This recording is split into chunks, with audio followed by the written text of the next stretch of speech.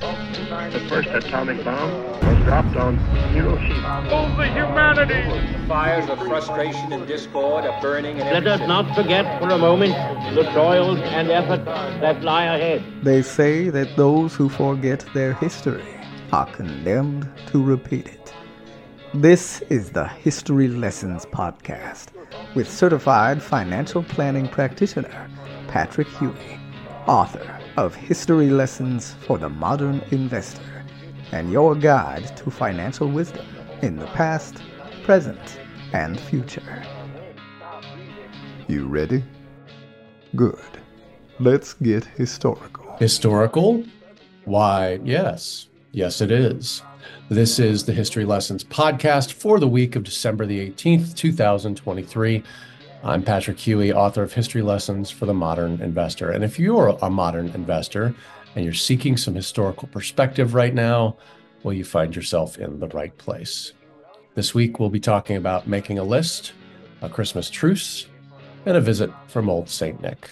But first, the news. Yeah, he's making a list, and right about now, he's checking it twice, but so am I based on last week's economic data. Well, we'll start with the nice list. On the nice list last week, the Producer Price Index, or PPI, was unchanged in November, taking a pause for the clause for the month, with many categories showing absolutely no change from October. Consumer prices, the CPI, rose 0.1% in November, while the 12-month comparison ticked down to 3.1%. That is leaps and bounds better than the 7.1% reading in the year ending November of 2022. Also on the nice list, retail sales were up by 0.3% in November, with various sectors showcasing their impressive sales skills. Restaurants and bars took the lead, probably because everyone needs a night out right about now, closely followed by non-store retailers and autos. Finally, on the nice list, the Fed didn't tinker with short-term rates, but oh boy, did they make some serious projections. Exactly no one on the Federal Reserve Open Market Committee believes short-term rates will climb any higher a year from now, signaling a curious standoff between optimism and caution. More on that in a second. Let's talk about the naughty list. Listen, inflation may be on a downward trend, but it's like trying to catch a snowflake. Yet the Federal Reserve sounded awfully darn cheery when they projected a soft landing ahead with more rate cuts and a gradual return to the 2% inflation target, all without a recession at the North Pole or Anytown, USA. However, some skeptics, including me, wonder if they're engaging in backslapping a bit too early. Sure, overall prices have cooled down, largely thanks to energy prices taking a nosedive. However, the core CPI still seems to be mischievously high, signaling that the Fed might have a harder time than anticipated in reining in broader inflation measures. It's going to take some serious magic from here on out to make a believer out of me. Ho, ho, ho. Next up, we'll charge the Wayback Machine and head back in time for this week's history lesson. But first, this word.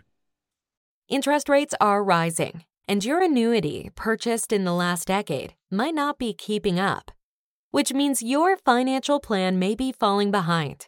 So if you own a deferred annuity, fixed, indexed, or variable worth more than $250,000, now is the time to review it and make sure it is doing all that it can for you and your financial plan.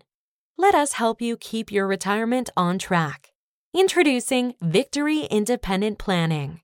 VIP turns complex financial matters into clear and confident solutions, so you can relax and enjoy retirement whenever it arrives. Get the Annuity Review Kit now. This complimentary kit includes a variety of checklists, resources, and ebooks to review the fees, features, and flexibility, or lack thereof, in your current annuity contract.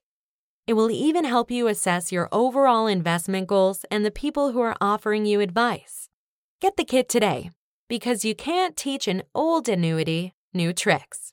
To learn how VIP can help you review your annuity, click on the link in the show notes or go to victoryindependentplanning.com. That's victoryindependentplanning.com. Sign up for peace of mind today. Alexa, Charge the Wayback Machine and set it for 1914 AD. Charging Wayback Machine. On December 24th, 1914, the Christmas truce began across the lines of World War I's Western Front. Now, the German advance of the summer and fall had been checked along a line that stretched from the Channel coast to the Swiss border. Two ranks of trenches stared at each other across a no man's land. Conditions were miserable, wet, and cold. And as Christmas Eve fell, carols mixed across the lines in English and German. Soon small parties were out of their lines, exchanging beer, chocolate, cigars, and coffee. Trinkets and souvenirs swapped hands as Christmas gifts. The most commonly traded item was the wish that all of this would just end soon. It didn't, but hope springs eternal, even in the coldest of winters. Folks, whatever holiday you celebrate and wherever you celebrate it this year, may the season bring you warm feelings, good tidings, and joy. Yes, we live in a time of conflict and strife, but no one has ever lived in a time without those things. And even enemies across a snowy line in Europe over a century ago could find things to be upbeat and cheerful about. So let's honor their memory and do the same. Happy holidays.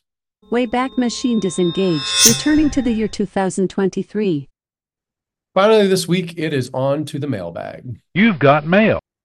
Now, this message came in from Clark, who writes, "Are you going to read The Night Before Christmas this year?"